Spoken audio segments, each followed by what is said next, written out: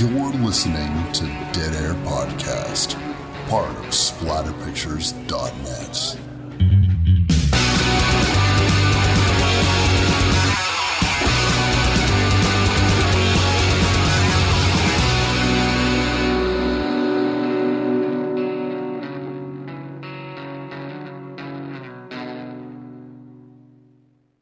What's up, everybody? Wes Dead Air Knife here with, always, Typical Lydia.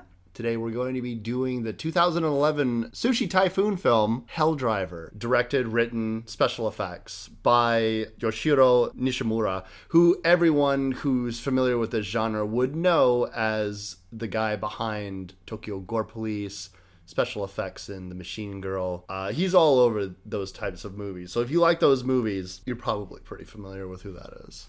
Yeah, I found them a little darker and a little more serious, if you can call any of these films serious, than Helldriver. Yeah. Yeah, Helldriver had a lot more comedy to it, but same genre.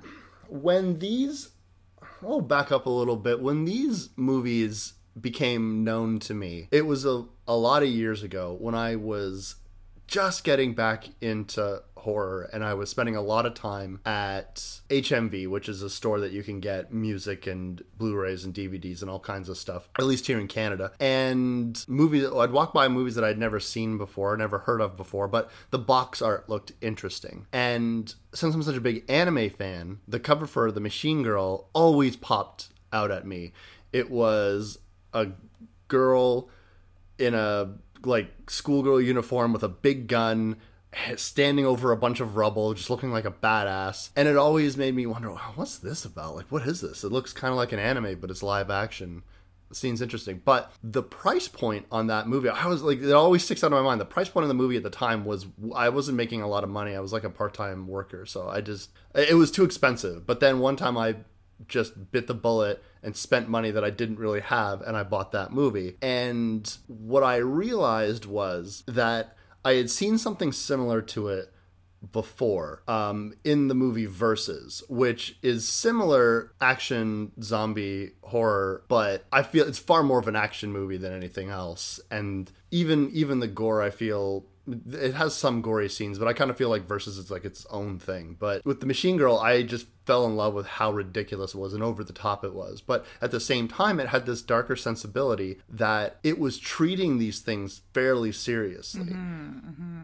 Comparatively to a lot of things. And the next one that I got to just out of the drop of a hat was Tokyo Gore Police, mostly because I loved the title of that movie. Yeah, It just made no fucking sense to me. It was like you took 3 random words that just sound hardcore and put them all together, and you're like, there you go, Tokyo Gore Police. And then that movie, even more ridiculous than The Machine Girl, it had even more of a science fiction rationale behind it. But again, it did have a darker sensibility to it. We were on the cusp of these movies really taking off. They became really popular, not just in Japan, where they always did pretty good business, but they became very, very popular in other areas of the world. Yeah, like after, I believe, Battle Royale really caught fire, and everyone started seeking out that same sort of film.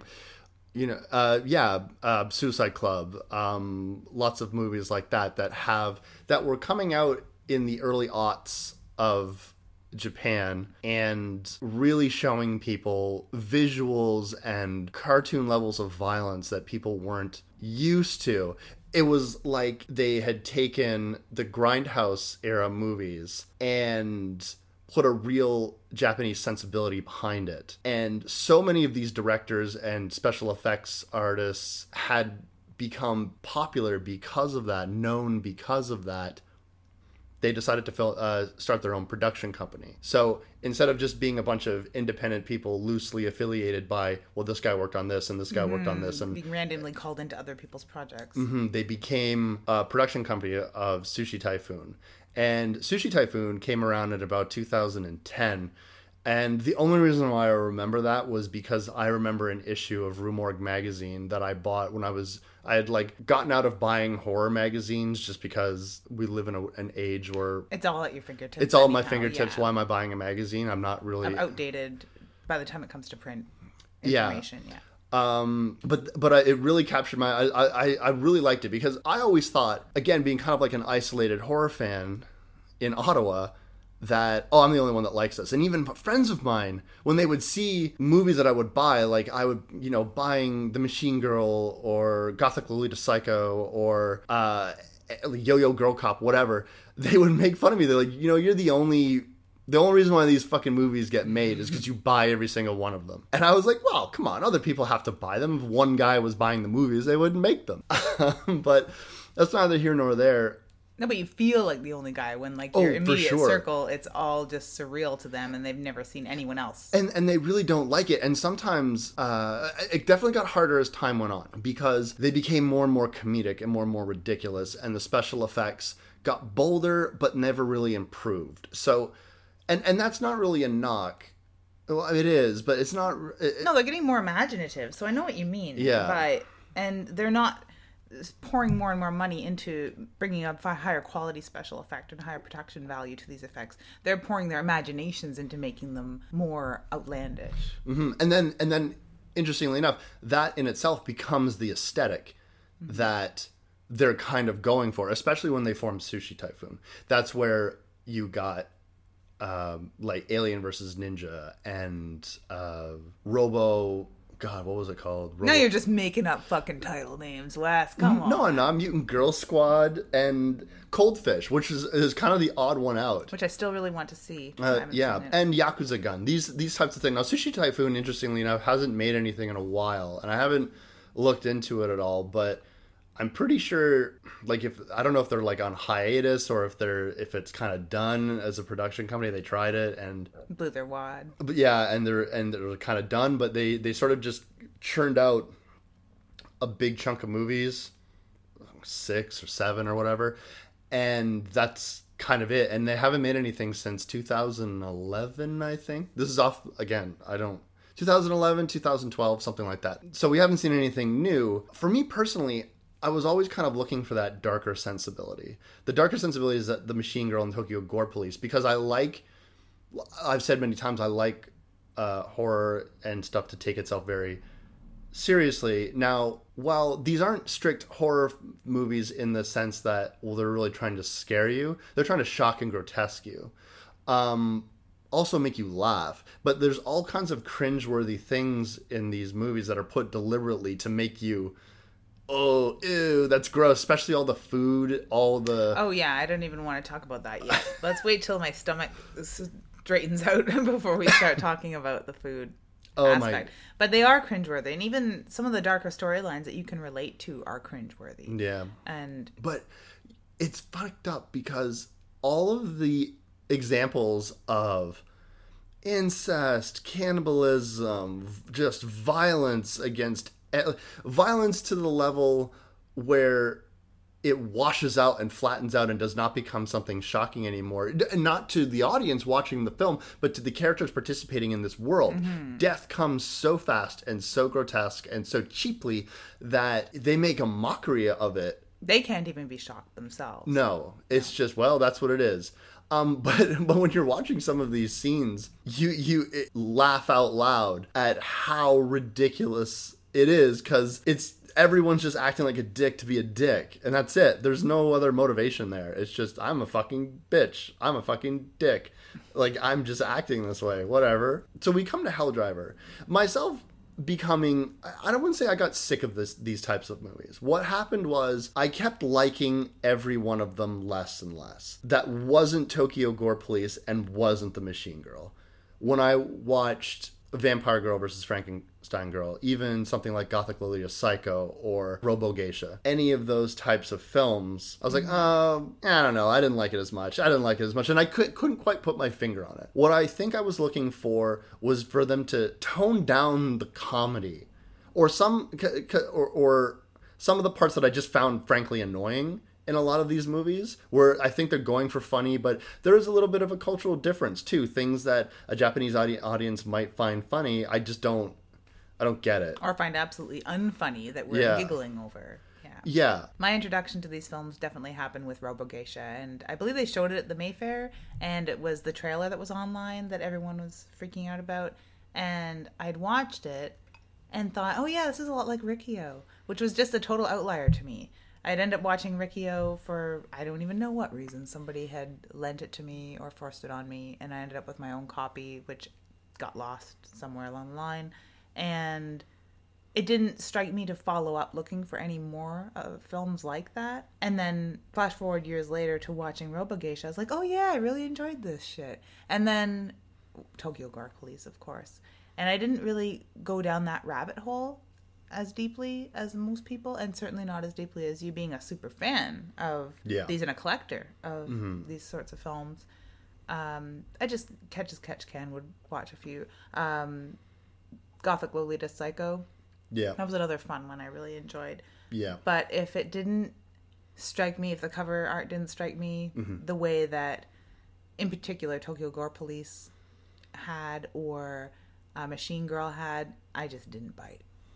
Yeah, and that's completely fair. To me, when I see a certain film that I like, ooh, I want more of that. Give me more of that. And so if I got a sense that the movie was going to be similar based on the cover, and you can kind of tell, you can get an idea from the box alone what you're in for. And if push came to shove, we live in a digital age. I could look up the trailer online right there in the store. And some people are like, you can just get the whole movie online probably. Yeah, well, point not taken. Wes don't play that way. I don't play that way. I like to go to the store and buy physical copies of things and then live in it.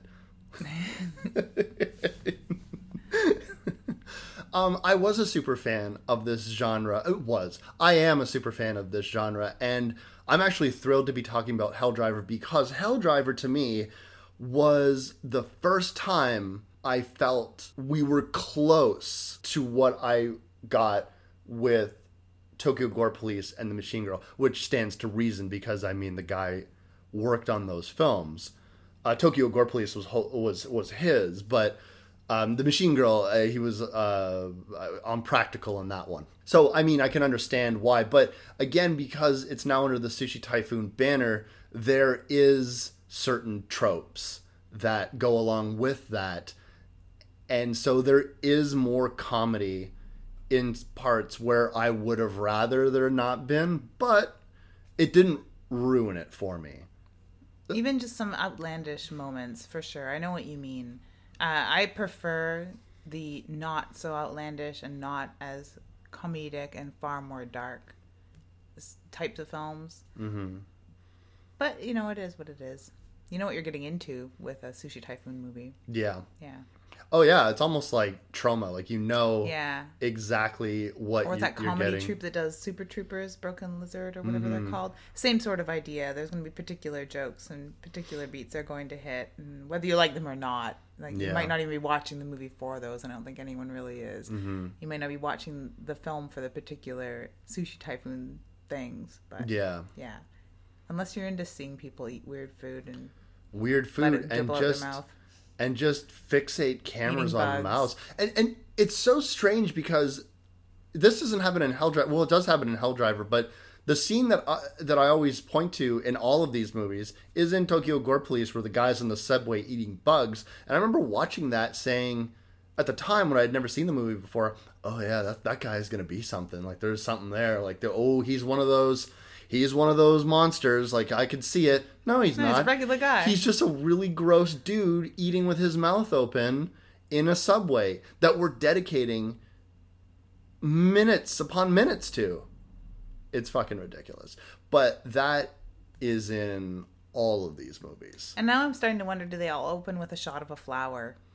Because that's just today. Something very serene. Yeah, super serene and sweet and innocent and pretty. A lot of the protagonists in these films are also women. And I remember, because of the article that I had read in Rue Morgue, it was quite extensive. I mean, it was the cover story, for God's sakes. The director had spoken about liking the idea about somebody being weak or helpless in life and then going through some kind of transformation and then becoming very powerful, self-sufficient, confident. And that's definitely a plot device that I really like in any sort of narrative. But in order to do that, which all these characters kind of share that all the main characters in these types of movies tend to share that. They were somehow weak or helpless, and then they become super powered. They have to have like the tragic background, and those tragic backgrounds are so heinous, like so fucking heinous. It's not like, oh, my mom slapped me around. Oh no, not in Helldriver. It's like my mother and her brother ate a portion of my father, burned him to death. There's heavy implications that she's been sexually molested by her uncle, if not generally tormented, slapped by her mother, beaten. Yeah, definitely tormented by her mother, and watching her father be tormented by her mother like all her life, apparently. Yeah. And I'm like, and while, and by the way, her father is in a wheelchair. So we're treated to an entire scene where her mother is just kicking her husband who's in the wheelchair. In his legs that have no feeling. And remarking that they have no feeling. Yeah, isn't this great? To kick them. It happens to be her birthday. Oh yeah, it's her birthday. Yeah. By the way, this is her birthday. Happy birthday. Yeah. And I can't help but laugh because it's almost like the worst story you could possibly have, or when those comedians are doing like one of their aristocrat jokes. It's like how... Oh, it's beyond aristocrats, because they've already played the aristocrat joke, explaining to you once how horrible her home life is. And then they re-explain it again with more different scenes about how absolutely horrible it was. And then they show her birthday party. This fucking grotesque thing. And what's interesting is a lot of these movies take the tragic backgrounds, not a lot of them, but a couple of them is like, oh, it's this character's birthday. I seem to remember that in a couple of the other ones too. So I guess it's just how to make this as absolutely sad as possible. I don't know, like make it on Christmas or something. Christmas isn't so important. So but like, what if it's their birthday and Christmas, and they're in a wheelchair, and they have cancer? They'll still have Kentucky Fried Chicken. It's Japan, it's Christmas, they'll have Kentucky Fried Chicken. So everyone will be happy. If it's not Christmas and all those other things are going on, then it can be tragic. KFC is pretty good, I'll give you that. I can't agree. But I'm not a KFC fan. I found a broken leg bone in a KFC when I was a little kid, and I've pretty much avoided it since then. Are you telling me that the chicken broke its leg? No, I think somebody broke its leg on purpose and laughed at it for a while and then kicked it because it was in a wheelchair, and then said happy birthday to its daughter. There's your tragic backstory. That's what I think happened.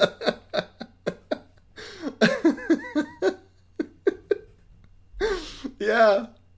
And then its uncle molested. And then its uncle was like, by the way, I'm going to molest you. And then chased it for like its entire life, calling it sweet little names. Yeah. Kika-chan, Kika Princess, Kika Pumpkin, Kika Melon, Kika Pudding, Kika Sweetie. Yeah. The uncle has a lot of pet names for Kika, his niece. My favorite thing. It's pretty crazy. The uncle also seems to really like swastikas. He's got it on his jacket, and he's got one on his arm, and then he gets one conveniently burned into his forehead. Which he deserves. Definitely deserves. He definitely deserves to get his forehead burned, but I was like, what's with all the swastikas? Just to show that he's an asshole and he's to be hated. Just to set him up, like, immediately as the villain. Is it not enough that he's eating her father? No. Do you need more context clues? It's like, well, he is... Well, context. Look at the world we've stepped into. Yeah. I'm sorry, but eating her father doesn't carry as much weight as being a Nazi sympathizer. I guess not. We're not even talking about the plot of this movie. We're just saying random shit. Because that's a lot of what this movie is. The idea behind this movie, the basic premise, is that we're introduced to a world where infected people roam a good portion of Japan. They sprouted out from some kind of foreign body from space. It struck the Earth.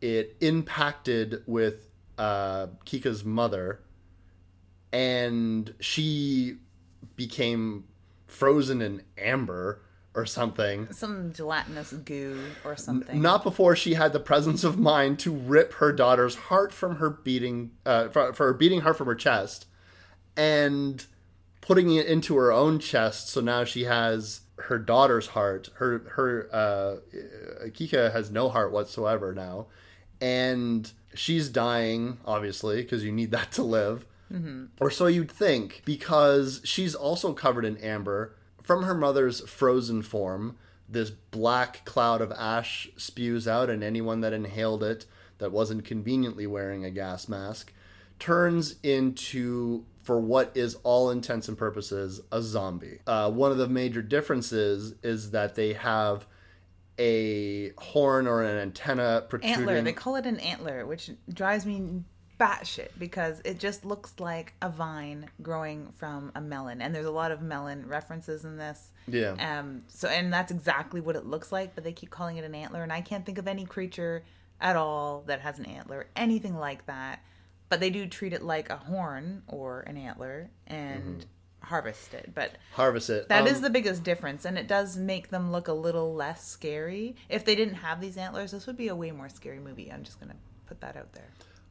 No, I agree, but what I dig about it is the fact that they tried something different, at least visually different, and also it added a bunch of lore that, well, they can be controlled via these antenna. The queen can kind of signal to them like they're a fucking ham radio or something. It's a hopping vampire of the zombie world. Yeah. They've also indicated that since Japan has been divided by a great wall to keep the zombies on one side, there are people who are going over the border to harvest these horns because they've discovered that it acts as an illicit drug. So there's big money in it, and times are tough in Japan now. Millions of their citizens have been turned into infected, a bunch more have been killed, and their economy and global power is collapsing because of that. So there's a lot of layers that the antenna or the antlers, the horns, whatever you want to call them, provide. So I give it credit to that. I mean, I agree that they would be more visually frightening if they were zombies and also a lot more quantifiable, but you would lose a lot of the extra little bits and pieces that I happen to like. Now, could they not have made it look better? Could they not have... That's my biggest argument, is that there's a million different designs I can think of just off the top of my head, no pun intended, for these antler horn things, but they chose this one that looks exactly like a melon vine, which is just cute. So there are a bunch of melon heads in my head. Melon heads. That's all I could think of. But I totally agree with everything else you're saying. Yes, it provides an excellent plot device. It provides this weird black market thing about it being like a drug. And they're instantly recognizable as infected as well. Because a lot of people do get covered in gore in this, surprisingly. Yeah. You know, it's the weirdest thing. It's a very bloody movie. Look. Very bloody. Before the fucking... By the way, this movie has the longest pre-title sequence I've ever seen in any fucking movie. Ever. It's like 30 minutes before we get to the opening title of this fucking film. Which is probably not quite the halfway mark. I forget how long this film is, because it doesn't feel probably as long as it is, but the opening title, the opening sequence, does feel like halfway through the film. Yeah. And honestly, that portion of the movie I found very annoying, mainly because they were playing an entire song that I don't really like. Meh. There was a couple songs I didn't like, so no, it didn't really annoy me. I thought it was kind of funny. And it does work. Like, the pre-title sequence is all the elements that you would have contained in a pre-opening title sequence for backstory and things like that, and motivation and setting up everything that you're about to see. It definitely has the exact same bits and pieces. It just happens to be 30 fucking minutes long. Yeah. There's a lot of action in that 30 minutes. It does set up the world, like you were saying. By the time the pre-credit sequence is over, we know exactly what's going on. And they're kind of ready to go. I suppose it's necessary given the pace of this movie, because holy fuck, there is very little downtime. And when there are quieter moments between characters, when they're in a car, no one's really talking, they're providing a little bit of exposition, something. I find myself like, whew, Give me a fucking minute here. And just being like, yeah, okay, you've got a second, but this just happened, that just happened. Where'd that guy go? Oh, yeah, he's doing this. Oh, God. And it's always just really fantastical things that you need that second to kind of wrap your head around. Or else it would be just visual or overstimulation and give up. A lot of times in the Sushi Typhoon pictures, any of them, even before they were all Sushi Typhoon, you can get to a place where you are overstimulated with violence because of how ridiculous, like arms and legs and torsos, just things just flying everywhere, and droves of bodies just getting cut down, and liters and liters and liters of blood. The liters and liters and liters of blood are probably the most normal and calm bits as far as the gore and violence go. They tend to like to slow down the film. Yeah. And just show people just getting sprayed with blood. So much blood. Mm-hmm. But of course, in a Sushi Typhoon movie, people are very powerful. Like, if you lose an arm or a leg or whatever, you can still do stuff. You're not...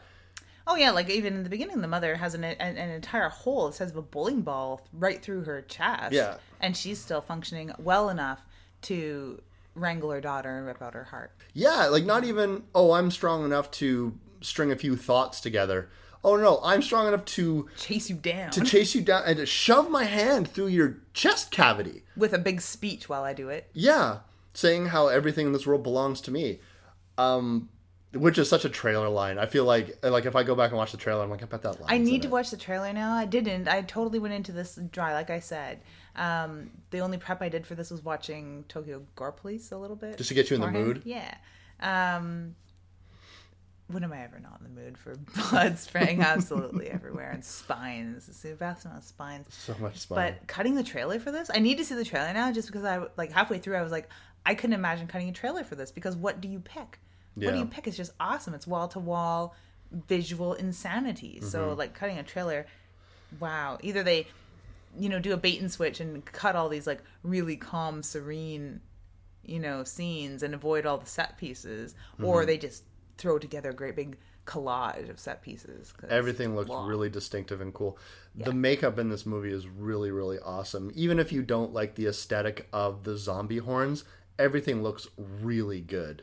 I mean, they have distinctive looks to it. I wish that what CG they use, they could have smoothed out the eye contacts and stuff like that. If I have a stupid, tiny, niggling annoyance when it comes to special effects, is that when you can tell contacts are contacts. Yeah. So that's just me. That's just me being a sniggly, biggly little bitch. Mm-hmm. I didn't pick up on that at all. Drives me nuts.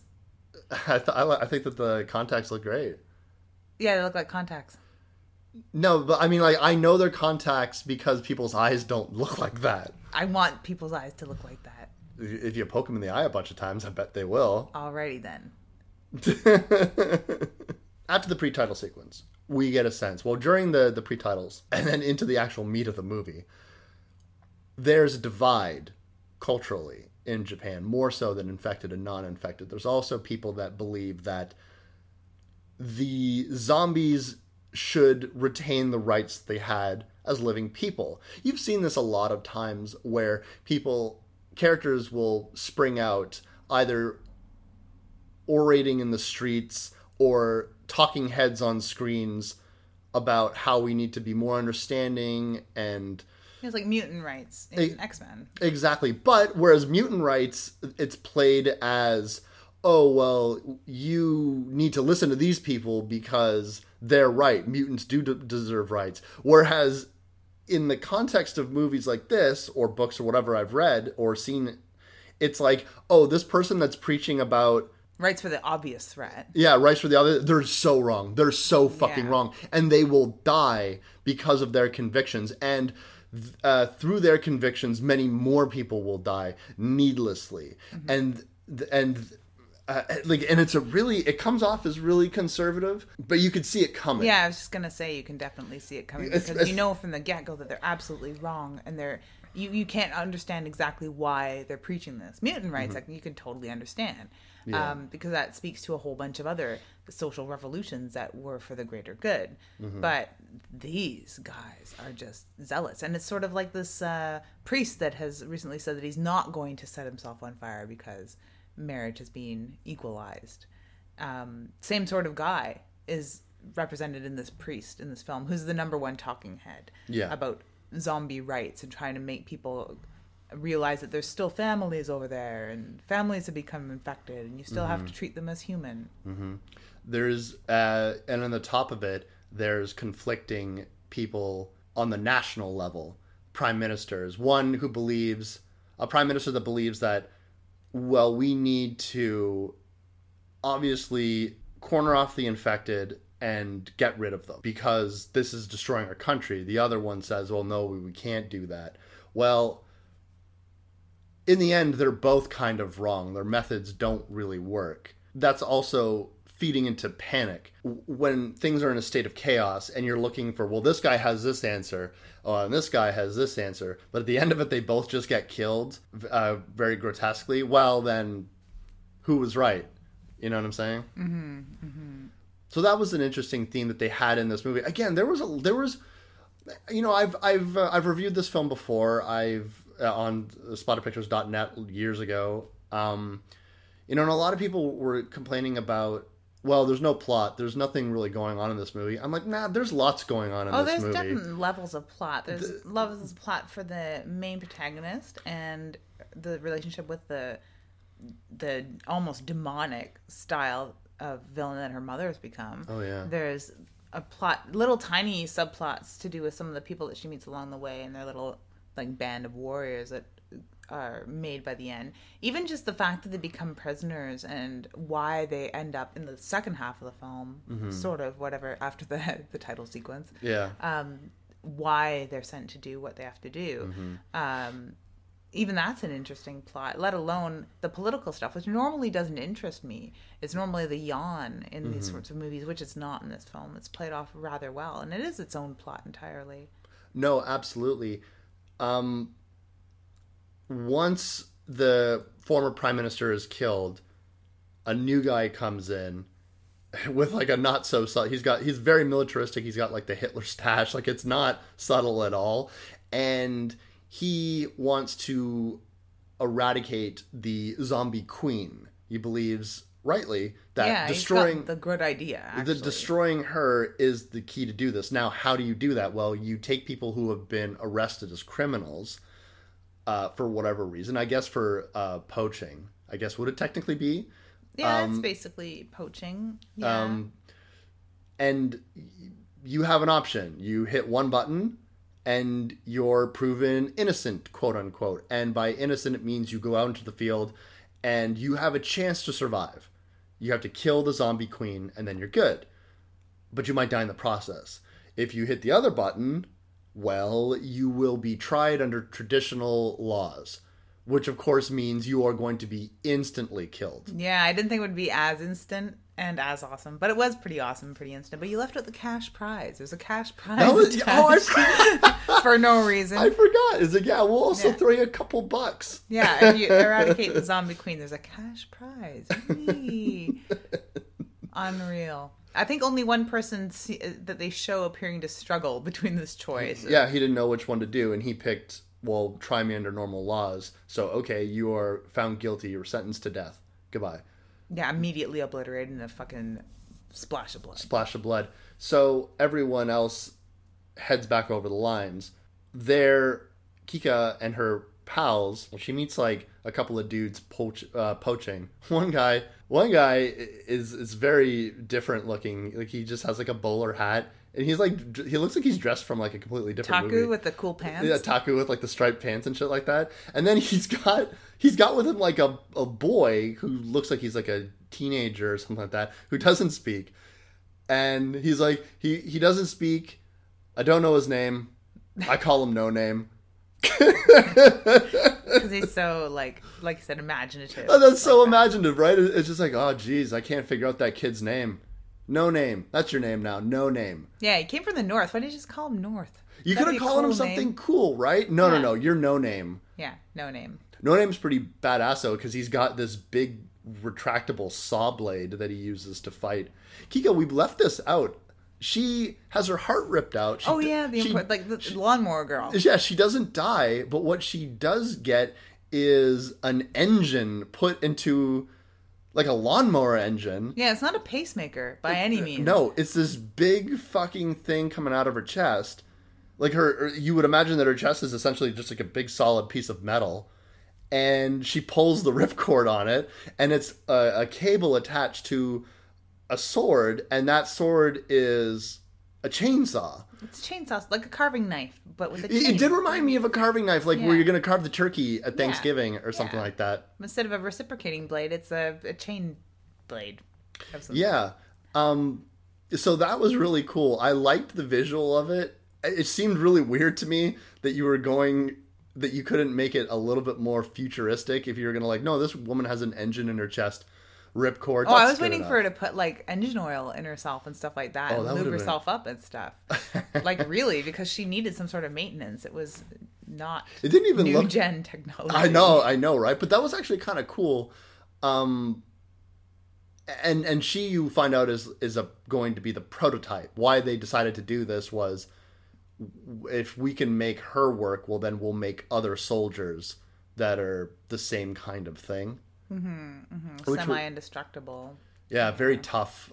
Attached to their weapons. Yeah, and she goes from being helpless to like a fucking uber badass. She's very strong and able to handily fight zombies. She's able to climb up their spinal columns and dance around like some kind of stripper pole.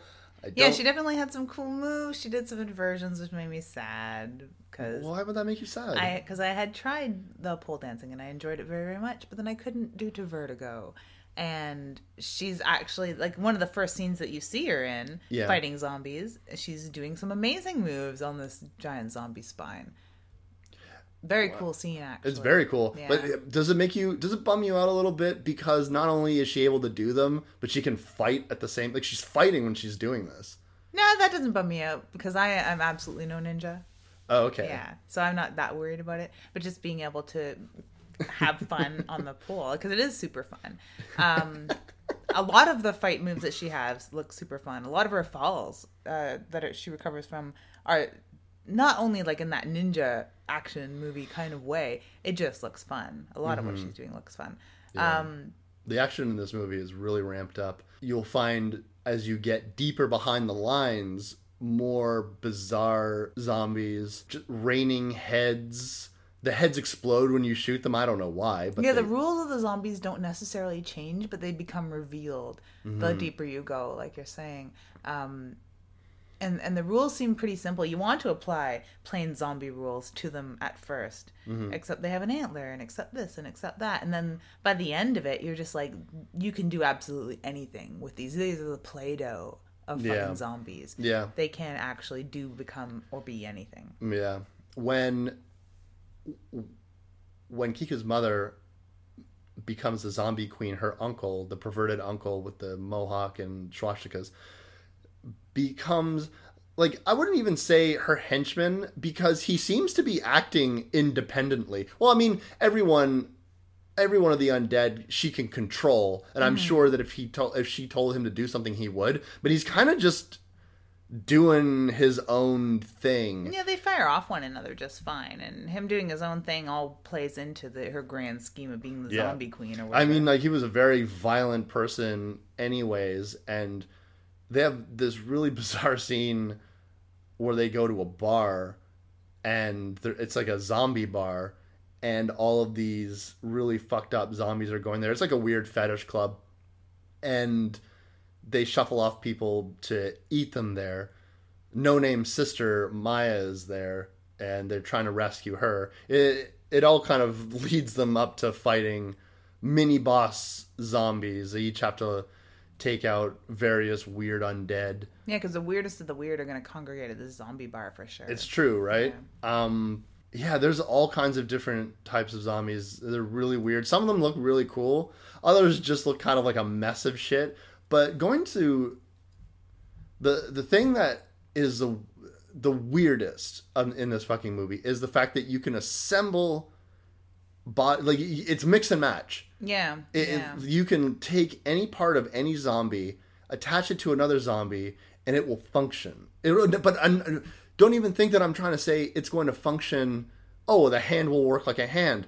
You could turn it into a car because because they do that. The uncle character is like running after them after all the sort of bigger zombies have been dispatched. They're in their truck and it's got blades in the front. And it's mowing down zombies, so all the body parts are going over the truck and hitting him. Yeah, and he's catching them in midair, and he's assembling. You don't see what the fuck he's doing, and then he just fucking cruise over a hill, Mad Max Fury Road style. But now he's in a car made of zombie parts.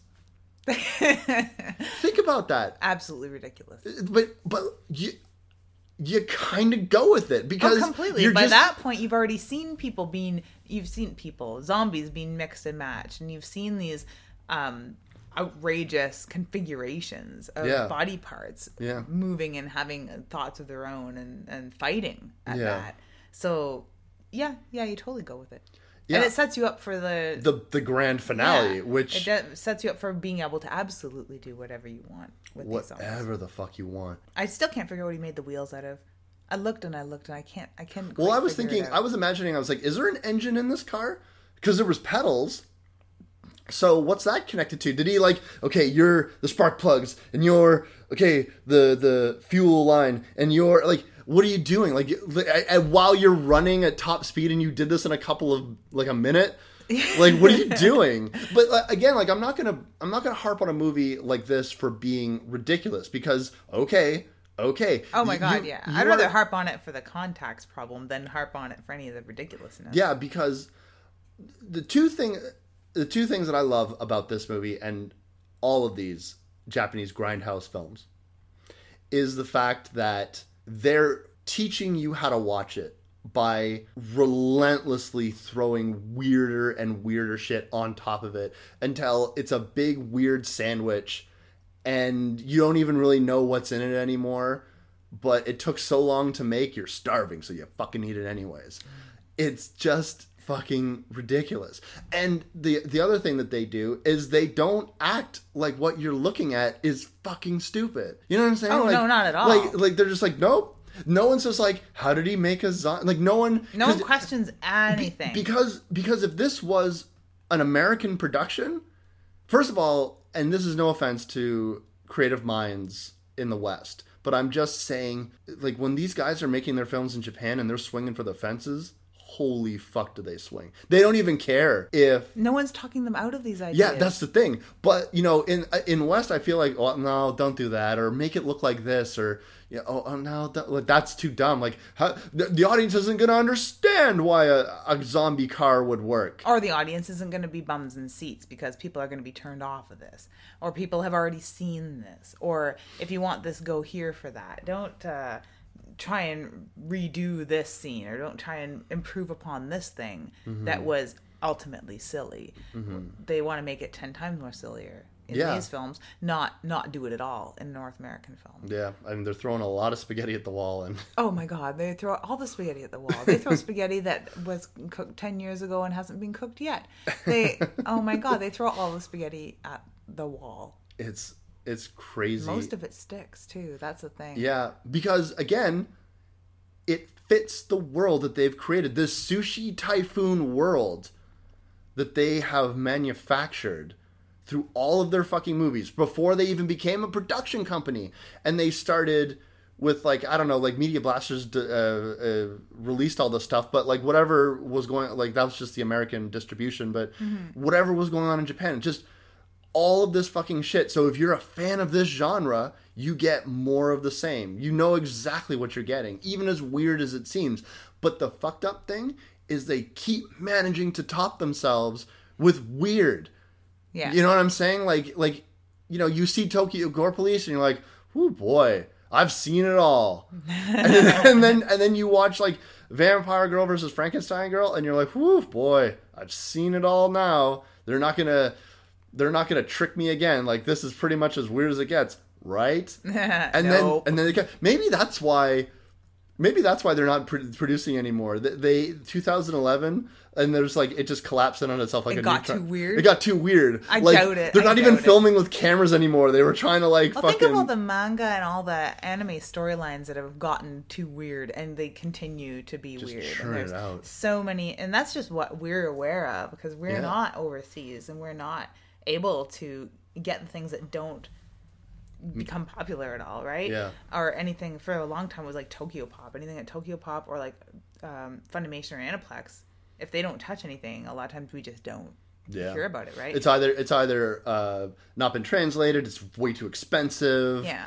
There's something. And it could be in its like the 30th year, for fuck's sakes, before we even hear about it. Oh, right? yeah. And then you feel like a chud because you're like, oh, man, like I'm supposed to be a fan of this stuff and I didn't even know this was being made. And it's amazing. And it's amazing storylines. Or they're completely fucked up or outlandish Guro insanity that we haven't even heard of, right? So, no, I don't think it got too weird. I want to find out exactly why. Maybe they're taking a break. Maybe, is there a Tokyo Gore Police 2? There should be. It was teased at the end of Tokyo Gore Police, and I was down. I was so down for a sequel. Maybe they're working on that. Who knows? Let's just pretend that they're working on Tokyo Gore Police 2 from here to the end of our lives. But you know what the thing is like, since they have done all this stuff, I was like, just come back. Do like an Avengers-like thing. Take all your characters and do a big crossover. They should come back with... If that's what they're working on, that'd be... I somewhat suspect that they're probably not, but I mean, that would be fucking awesome. That'd be cool. And there's no reason not to. I mean, they've definitely not set up a world where they couldn't do that. But also, I kind of feel like the guys at Sushi Typhoon would be like, fuck it. I don't care if the worlds were not exactly able to line up. I figured if they wanted to, they'd just do it. Yeah, yeah. But I feel like that demand would ironically come more from people outside of Japan. Who knows what they're working on? And everyone could have dispersed and going back to working on other projects separately entirely where they came from. Yeah, which is cool too. I mean, as long as these people keep working, as long as they keep putting their ideas into their movies, it'd be really cool. Yeah, more spines. More spines. More heads being ripped off, full spines coming out, and blood. Geysers of blood everywhere. Very, very anime influenced. Very manga influenced, just huge geysers of blood that you just don't see in North American horror. You don't. The guys at Sushi Typhoon create weird fucking shit that is literally just rearranged human bodies. Like, it's not like they're adding extra shit to it. It's just all this weird body parts just artfully attached. Yeah, that one...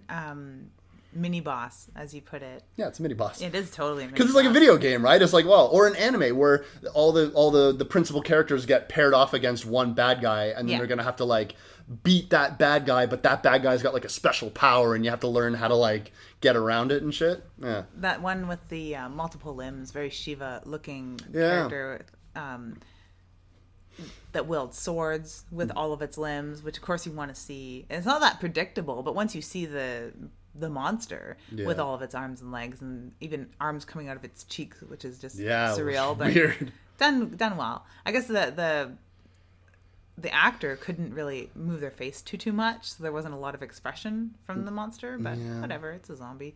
And then it has guns, which is cool too. Yeah. But every time I noticed watching this and a few other of this style of Japanese grindhouse, it does hit a level of predictability once you're, overloaded enough and you're sucked into this world enough. Yeah. You start being able to predict lines, which I think is kind of funny. And you start to be able to predict things like you're saying, hey, he's got no feet. How's he supposed to drive a car? And I'm like, you can just mash bloody stumps down onto the gas pedal. And seconds later, he's mashing a bloody stump down onto the gas pedal, which is a foot, which is just hilarious for those people with foot-shaped gas pedals. But that's not like an annoyance, where in a typical horror movie, once it starts to become so formulaic that you can predict lines of dialogue and you can predict the next thing that's going to happen, it's like you groan about it and you roll your eyes. You might get actually aggravated with a film and just be like, well, I saw that coming, and not be engaged anymore. You don't lose your level of engagement when things become predictable in this film. it actually heightens your level of engagement because you're definitely along for the ride. Yeah, it definitely keeps you sharp. I felt like in the moment when we're kind of dealing with the Shiva-esque zombie, the actor's performance really put the scene into a different space because it could have been genuinely creepy if it was played a little harder. That was where the moments where I felt, I think they're kind of goosing the comedy a little bit with this because it's so weird.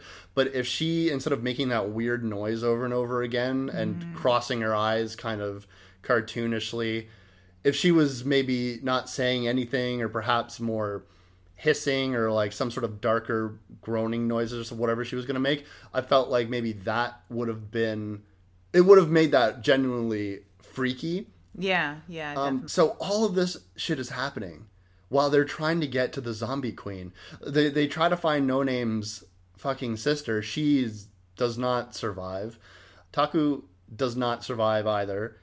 He gets, like, strangely just decides to, I guess because he has no feet. He's like, well, I can't come with you anymore. So he drives off the side in his zombie go-kart, just fucking explodes, and that's the end of that. Yeah, I thought they were heading for a Thelma and Louise thing because zombie just was keep like, driving. Yeah, really. Batter with him and No Name, but luckily No Name makes it. He finally meets with her mother, who's standing on top what could only be described as a giant man-shaped pile of zombies. Like, zombies have... She has made the zombie... it's like a zombie totem at first. Totem, yeah. Climbing up Golem. A golem. It is a golem, yeah. Flesh golem. Well, it reminds me a lot of the Clive Barker story from one of the Books of Blood, In the Hills, the Cities, where two fighting towns, two enemy towns, all the people gather together and create a golem of people, and people who become the feet end up getting inevitably crushed underfoot, and a lot of the people on the outside are just basically human shields, but they create these two huge two huge golems made out of all the townsfolk in these two towns, and then go to war in the woods or in the hills, the cities. And that's exactly what it looks like, but it's made of zombies, so they're way more expendable, and there's way more of them, so this thing gets fucking massive. And it is just that, it's a huge golem made out of different body parts, and because all these body parts can like function and move and be completely autonomous when they're detached, you've got like just random arms and legs and heads, all kinds of heads. There's a lot of heads, a lot of headlessness in this movie. Yeah, rampant. Well, the zombies can still function if they don't have their heads. So you have to kill the horn. They have to break the horn off, and then the zombie will go kaput. Presumably, it is just their antenna that keeps the signal to this starfish alien that lives on the... It sounds like when I'm trying to say this, when you've seen it, it all makes sense. I'm the starfish alien. That's attached to our head. The starfish alien. The one that's conducting music. The one that's conducting music to make a giant zombie golem that gets attacked from space with rockets. When another barrage of rockets comes, the zombie golem catches the rockets in both of its zombie golem hands, and then becomes a plane. And then flies over Japan, raining undead on people. I love how you did that all with a straight face, because that's exactly what happens. That's exactly what happens. And it's not so outlandish while you're watching it. And you find yourself being like, oh, wait, where did so-and-so go? Oh, yeah, no, he's on the ground while she's being blasted around space, chasing her mother, who's at the head of this zombie golem that has become a rocket ship. Yeah. Oh, yeah. Okay, I remember. I got it now. I remember where I am in this film. Yeah. I remember I was going to come down hard on those characters because they were just like sitting at their truck, like not doing anything. And I'm what could they be doing? Yeah, you said that. And I was like, yeah, what could they be doing? I was like, well, the zombies flew away on a rocket ship. I don't know. I'm not prepared for this. Yeah. There's nothing to do. I'm sure she'll be back if she makes it out of the zombie rocket ship ride alive. Yeah. Mm-hmm. Meanwhile, you see that the zombie hordes are going to attempt to break down the wall. The current prime minister, the more militaristic one who's been firing the rockets, has put a bunch of resources into this new division of soldiers that are supposed to guard the wall. They kind of look like Pyramid Head. Yeah, like Pyramid Head, Knights of Ni mashup. Yeah, Knights of Ni, Pyramid Head, Fusion Ha, and they have their masks become chainsaws. There's a brother and sister duo who were randomly like introduced to towards the end of the movie. They don't really have any lines of dialogue. They don't wear masks, so they're supposed to be significant. I mean, one of them gets it, but I don't really care because I don't know. They're really just faceless characters that have just been introduced. Ironically, because they're the only ones that are unmasked and have faces. Yeah. But I thought that was the thing when I was watching this a second. I was like, that was a weird choice. Why are you seemingly introduce characters in the last like 15 minutes of the movie? Yeah, it almost seems that they should have been inserted somewhere earlier. And yeah, maybe like there is more. Yeah, on like the why cutting room couldn't? Floor. Yeah, like instead of maybe the Japanese flag girls like waving and stuff, they could have gotten those guys to just be like, well, we're like the tough guys that guard the prime minister. That would have been cool. Yeah, we went from propaganda chic to military chic, and now we're this brother and sister unbeatable duo that is modeled after the prototype. Yeah. That. Yeah. What's her name? Kika? Kika. Modeled after the prototype that Kika had been with her lawnmower heart chest thing. Yeah, all of these guys have the chest piece and they have chainsaw weapons, and so she definitely is the prototype. She's pretty fierce though. I don't know if I don't know if what is the X factor that made her so powerful. Heartlessness. I'd have to go with heartlessness. Aside from the drive to, avenge her father's death by killing her mother, and just her years of abuse. That could be the X factor entirely.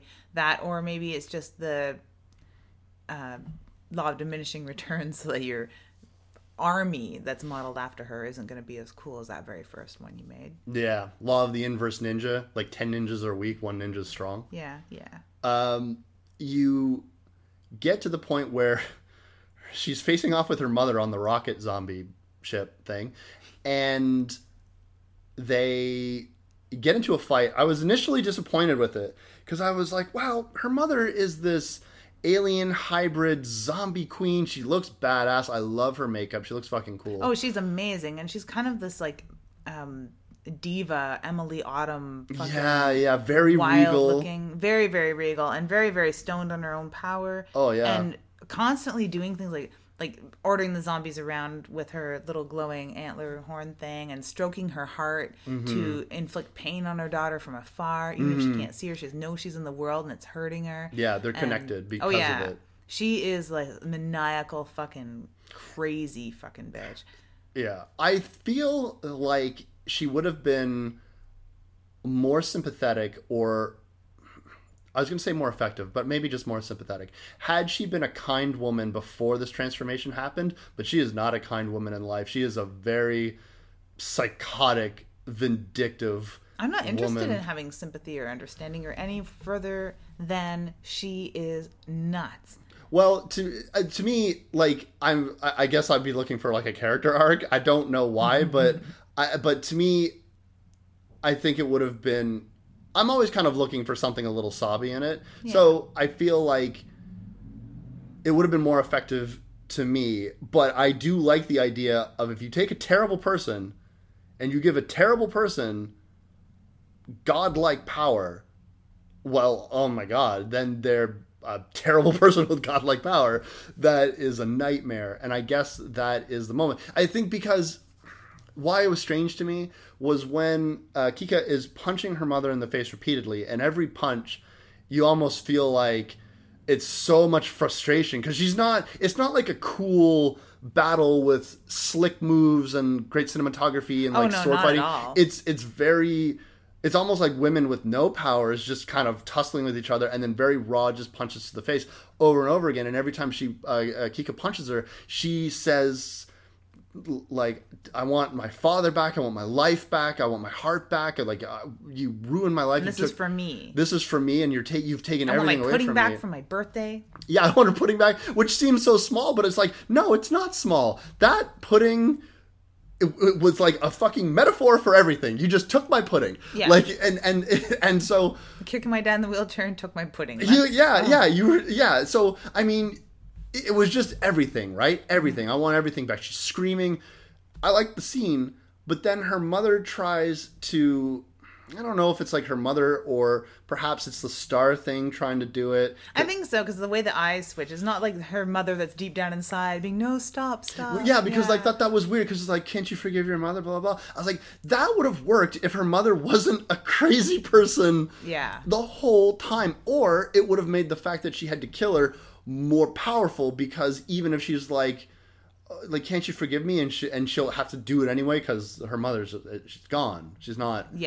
I was like, if you're gonna put that in it, why make her completely psychotic and unforgivable at the start? That's my only... And I was fine with it, because I thought this is just that last ditch effort where that starfish alien thing is trying every trick in the book and just being like, oh, we didn't try this angle, so how about, oh, please don't hurt your mommy. Oh, that didn't work. That didn't work. Maybe at least I tried. Maybe the star didn't realize, like the mom in their head is like, Ixnay, I'm kind of a bitch. Yeah, that could be, yeah. Every daughter's going to love their mom, right? Not this one. Oops. Wow, we tried. Yeah. So she rips her heart out. Her mother dies, and then once her mother dies, the connection to all the other undead is severed, and like they just drop. They're killing done. a head vampire where everyone turns back. Yeah. So they just all drop. Yeah.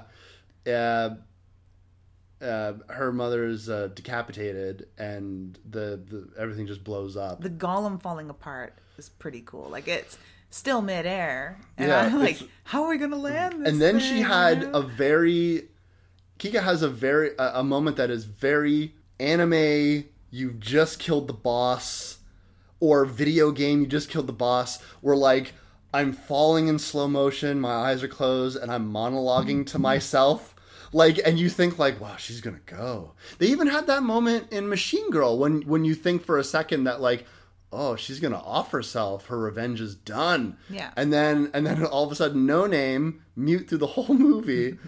Like, to the point where like, he had a few grunty moments. He has grunty moments where he can't talk. Well, he's trying to communicate to somebody like he's a fucking lassie. Like, it's like, what? No Name? What are you trying to tell me, boy? What are you trying to tell me? But like, apparently, Timmy's in the well. Timmy's in the well. Lead the way. You have No Name just say live or whatever. It's super like flying through the air in a car. At this point, you're going with it, whatever. And she's saved, and in the final moments of the film, she's clutching the heart that once belonged to her, just staring at the camera. It looks like the fucking poster to the movie, and then she just crushes the heart. Credits. I'm like... Which is so perfect. Oh my God. If she would have just fallen into blackness with an ambiguous ending so she dies. Yeah. Or if she would have, like... If it would have just faded out with the golem falling apart and her not really falling through and having no real, like... surreal or beautiful ending whatsoever. I love that she's crushed the heart, because it's useless to her entirely. Yeah. She has a way better heart in her little lawnmower 2-stroke. Yeah, she's like powerful now, and the life that she wanted is never going to come back. Her evil uncle, her mother is a fucking floating head in space now. Yeah, like, she has a new family. She has a cowboy cop and No Name. Which interestingly conforms to the 3-family law that is in Japan right now, because of so much death and disorder. You are put together with 2 other random people, and you become a 3-unit family, and they're just strangers. Yeah. So that's really interesting, if not a little creepy, because there's one scene that in the movie that seemed to imply that somebody killed their family, like their new formed family, that he killed them. Yeah, because you're being grouped up with strangers. I wouldn't want two random strange people forced upon me by the government to come live here. Yeah. You never know what you're going to get. Yeah, I know. Yeah. It's worse than an ad on Craigslist. Oh my God, yeah. So, yeah, her crushing that heart is interesting. Like you said, it's useless to her. And also, she wanted her heart back only in idea only. You know what I'm saying? Like, only the idea, the principle of it. It represents a pudding, and the pudding is gone. The Yeah. pudding is absolutely gone. The scene where her uncle is eating her pudding is the most grotesque fucking thing in this film to me. To me. Well, Sushi Typhoon does that all the time, though, because they're always just like, ew, look, ew. And it always seemed like a fucking 8-year-old, like, showing you snotty hands or something like that. Yeah. They're like, ew, I'm not touching you, ew. That's exactly like, that's how I feel, all too. it fucking is, and it drives me fucking crazy. Honestly, like, as much as I do like these movies, I want every fucking scene with just that sophomore bullshit cut out of it. Just please cut 2 fucking minutes out of your damn movie and take those parts out. Not because I find them particularly grotesque. They're just stupid. Like, I just don't, like, you know what I mean? Like, I just don't like it. And they go on quite long. Too long. Too fucking long. To the point that I thought it was over and uncovered the screen. I'm like, oh no, this is still happening. This is fucking still happening. Yeah. No, it is. It represents something that's absolutely gone anyway. Not only absolutely useless, but absolutely gone. Because it's like the pudding. The pudding is gone. She's got it back, metaphorically, only. But also, since she crushed it, it's not like she's like, and I will keep this as a memento forever. She's like, it is now garbage. And she's staring at the camera while she does it. So she's just like, oh, I'm a badass. Like, it was really... Anyway, no one ever try that again. This is to make sure that no one can ever take this from me again. It's like, I'll destroy it. And I was like, oh, man, you're so cool. Like, that's so fucking awesome. Or is it partially like, I only want to take it so that you don't have it? Is it as childish as that? Because when her mother took it from her, it's a power grab. It's to... she even speaks the line, everything in this world is mine. Yeah, okay.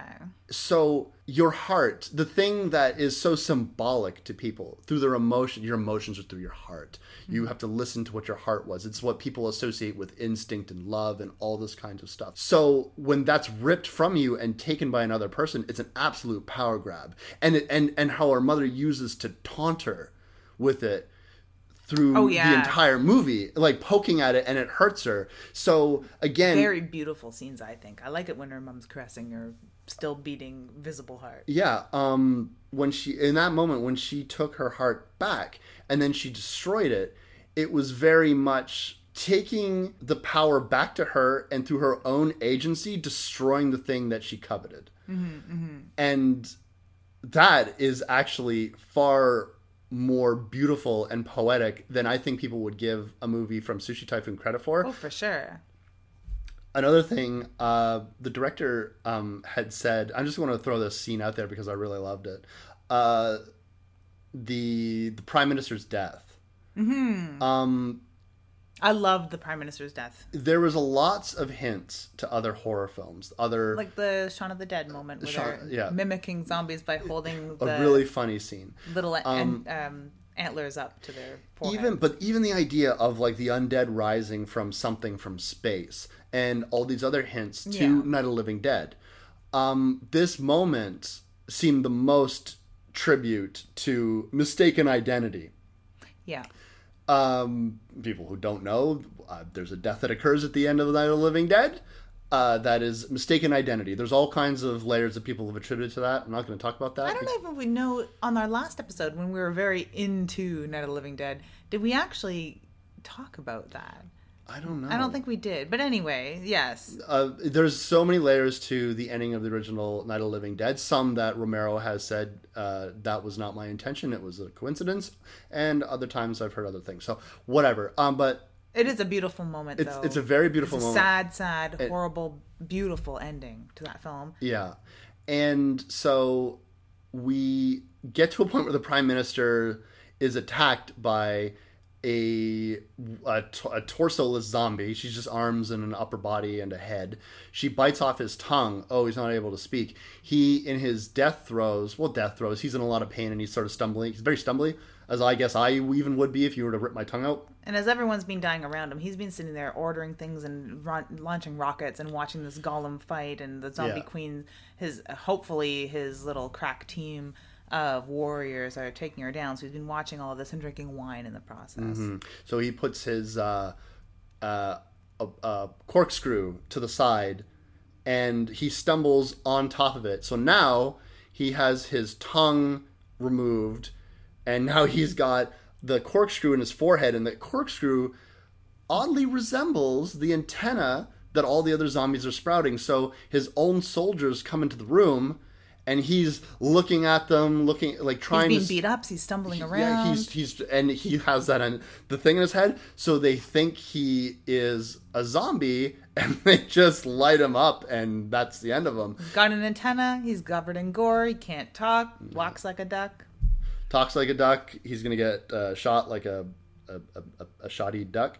But Nishimura had stated that he was influenced a lot by Night of the Living Dead, and to me, I was like, oh, that's definitely the scene that I associate the most with Night of the Living Dead, because it's a mistaken identity death. Except like the Prime Minister's kind of in the movie is kind of a jerk, so you don't really care. He's kind of a jerk, but like you said, he is the only one out of all the leaders they've had so far that had any sort of right idea to stop this scourge. He's not worried about, segregating families. He's not as worried about the wall as much as he should be, actually. He's not that worried about going over there and firebombing the zombies. He's not that worried about, learning about them and zombie rights and things like that. He's worried about killing the queen. Mm-hmm. And that's like the number one point. That it seems that he has the foresight that they will all die once she's taken care of. Yeah. Yeah. He's the only one that had any sort of really good idea, so at least he had that going for him. He did have that going for him, so it was pretty cool. I like that touch, but I thought that as ridiculous as some of the moments were, and I'm not talking about like ridiculous as in like a zombie golem. I'm not talking about that. I'm talking about weird sounds that some of the actors were making, and some odd musical choices, and some scenes that kind of went on for way too long. Or the baby. What was with the baby? The baby that was like a bolo baby. Oh yeah. It was like a baby on the end of a whip. Well, I guess it's an umbilical cord. It was a baby on the end of an umbilical cord. Swung like a bolo. Swung around as a weapon. Yeah, it's pretty silly. You had said to me when we were watching that scene, like, it's like, and you were freaked out by sick nurses with like the baby fetus getting shoved down that woman's throat. And I said, well, honestly, I just forgot this scene happened in this movie at all. Which is 10 times more outlandish and 10 times more gross, actually. Because the baby's super fucking gross. Super gross. It's a zombie baby. Everything is like... It goes on way longer. Everything is just so designed to try to offend. It's just like, how could we offend somebody? But maybe not to the core audience that's going to be watching these movies, but they're kind of hoping... like someone were to walk past you while you're watching this and look in the room and just be like, oh, what are you watching? Something like that. They're just going for all these beats, and it becomes just ridiculous. Luckily, it's ridiculous because I thought, a lot of times, because I kept wishing from the very, very get-go that these antlers at least look different or something. Imagining a lot of the scenes that I'm seeing, especially when the zombies are attacking people. If they didn't have these little weird glowing antlers, it would look fucking terrifying. Yeah. It would be gory and scary and horrible. Mm-hmm. Except they've got these little antlers, so it's kind of like... Yeah, and sometimes they wobble around and it looks a little funny. Yeah. At the end of the day, this whole film just made me hungry for sushi. Like, I specifically want sushi. I think I wanted miso soup earlier, but now I just want sushi. I think watching this film actually filled a little bit of a hole. Not only the hole that makes me hungry for sushi that I might fill eventually, but, well, no, really. I've been watching a lot of anime, a little High School of the Dead, which is really similar. It has a lot of similar storyline ideas. It does. As High School of the Dead. High octane action. Oh yeah, a huge amount of zombie killing. There's not much geysers of blood in High School of the Dead. There's some, and like sword play and the rockets being launched and government involvement and stuff like that. But then I also like playing Everyone Loves Katamari, so I have this idea of this like big ball of stuff rolling around. It's like a golem full of zombies, and it's a lot of the same sort of idea and a lot of the same sort of foolishness with like the king is just as silly as any of the commercials that you find in a Sushi Typhoon movie. Same sort of level of comedy. So that's like definitely filling a giant hole. Maybe where my heart was. That you tore out, Wes. And then crushed when you were done. You would have been the one that crushed it. Do you think that maybe Sushi Typhoon should get in league with Katamari Damacy's people? Oh, yeah. And, like, make a video game? Oh, fucking right, man. As long as somebody else can drive that car so that I can be behind it catching body parts. I don't want to be the person in front. No way. I want to be the person in behind. And on that note, I'm Wes Knipe. And I'm Typical Lydia. And you've been listening to Dead Air.